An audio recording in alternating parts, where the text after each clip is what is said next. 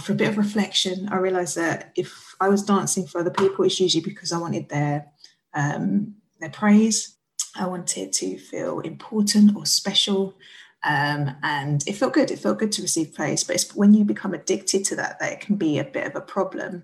And what I noticed was it wasn't just on the stage that I was seeking praise from other people. It showed up in pretty much every single area of my life. Hi, you're listening to The Self Sessions with me, Marissa McCallum. I'm a body and mindset coach, social entrepreneur, and writer. I help you discover what you want, decide how to go for it, and feel like you deserve it.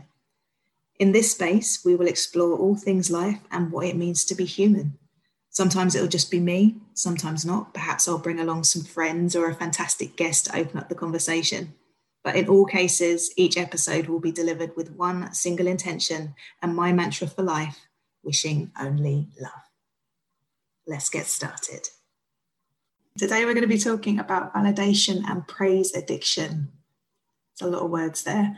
Basically, I'm going to be talking about it in the context of being addicted to getting validation from outside of ourselves. So the idea that we need to feel accepted or praised by other people to feel worthy. And it's an interesting one. I've been talking about it on social media this week. I've been basing it around some of the work that I did as a dancer. So after a bit of reflection, I realised that if I was dancing for other people, it's usually because I wanted their praise. I wanted to feel important or special. And it felt good. It felt good to receive praise, but it's when you become addicted to that it can be a bit of a problem. And what I noticed was it wasn't just on the stage that I was seeking praise from other people. It showed up in pretty much every single area of my life. So we're talking about when I was at school, it's about academic achievements and doing really well and getting all of the high grades. When it came to work, being a bit of a goody two-shoes, always sort of sticking to to the company line and excelling and burning myself out, actually just always pushing myself beyond the remits of my job to try and impress other people or to receive that praise. I was a bit of a praise addict. Good thing about praise addiction is that awareness is the first step, and it is something that I realized I was doing. And so I am working on that. And I also help other people in my coaching to work on that. The idea that we don't need to rely on people outside of us to feel good. And the way that we do that is for us to create validation and acceptance for ourselves. Easier said than done, I know. How is your need for validation or praise showing up in your life? Or what are you doing for the praise of other people? What do you go out of your way to do for other people? Now, that whole recognition thing, that whole praise thing, there can be a fine line as well. I noticed that if I got too much praise or too much recognition, I didn't like it. It made me feel very uncomfortable. I felt very vulnerable and very seen, and I didn't like that. So I'd always sort of like retreat back into the shadows, but then I'd come back out seeking the praise again. So it's got a bit of a weird cycle.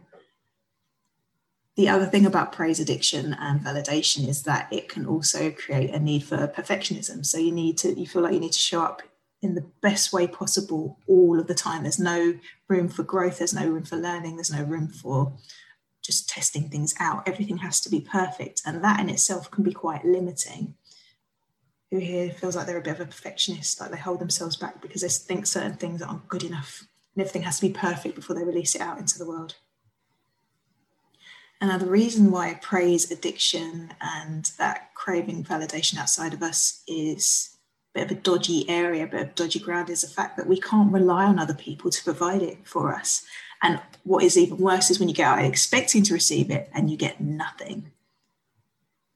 Have you ever had that situation where you did something where you was expecting at least a little bit of a thank you or some sort of recognition, but you didn't get it? It just sort of went by the wayside. It was just assumed that you would do good.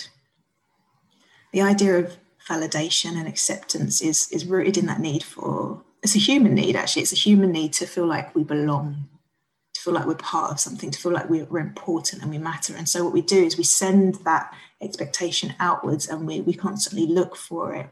If we're not feeling confident in ourselves, if we don't feel like we regularly are able to give that element to ourselves, and we start looking outside of ourselves to achieve it or to seek it out. And that's that's when we can start losing our sense of self-worth. It's when we can start pushing ourselves to exhaustion and forgetting about ourselves in the equation.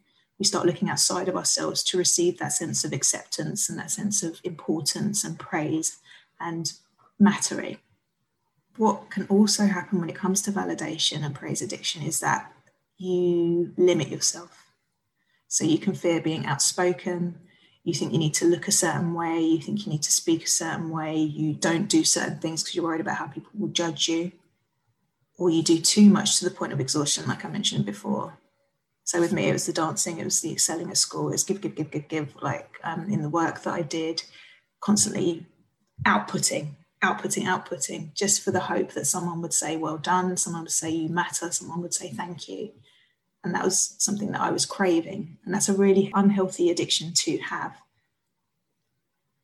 Now, some people might say, well, perfectionism is a bad thing, you know, if we're all perfect, that's good. Perfect means no failure.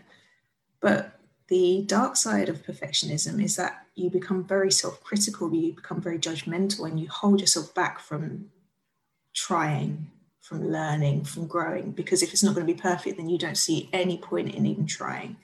And so you don't even bother. You limit yourself completely for going for certain jobs, for trying new experiences, for getting yourself out of that comfort zone, for stretching yourself. You miss out on all these wonderful opportunities because you fear not being perfect when you show up in those spaces. So today's session really is to invite you to think about, what would your life be like if you didn't look for validation from others? What would that be like?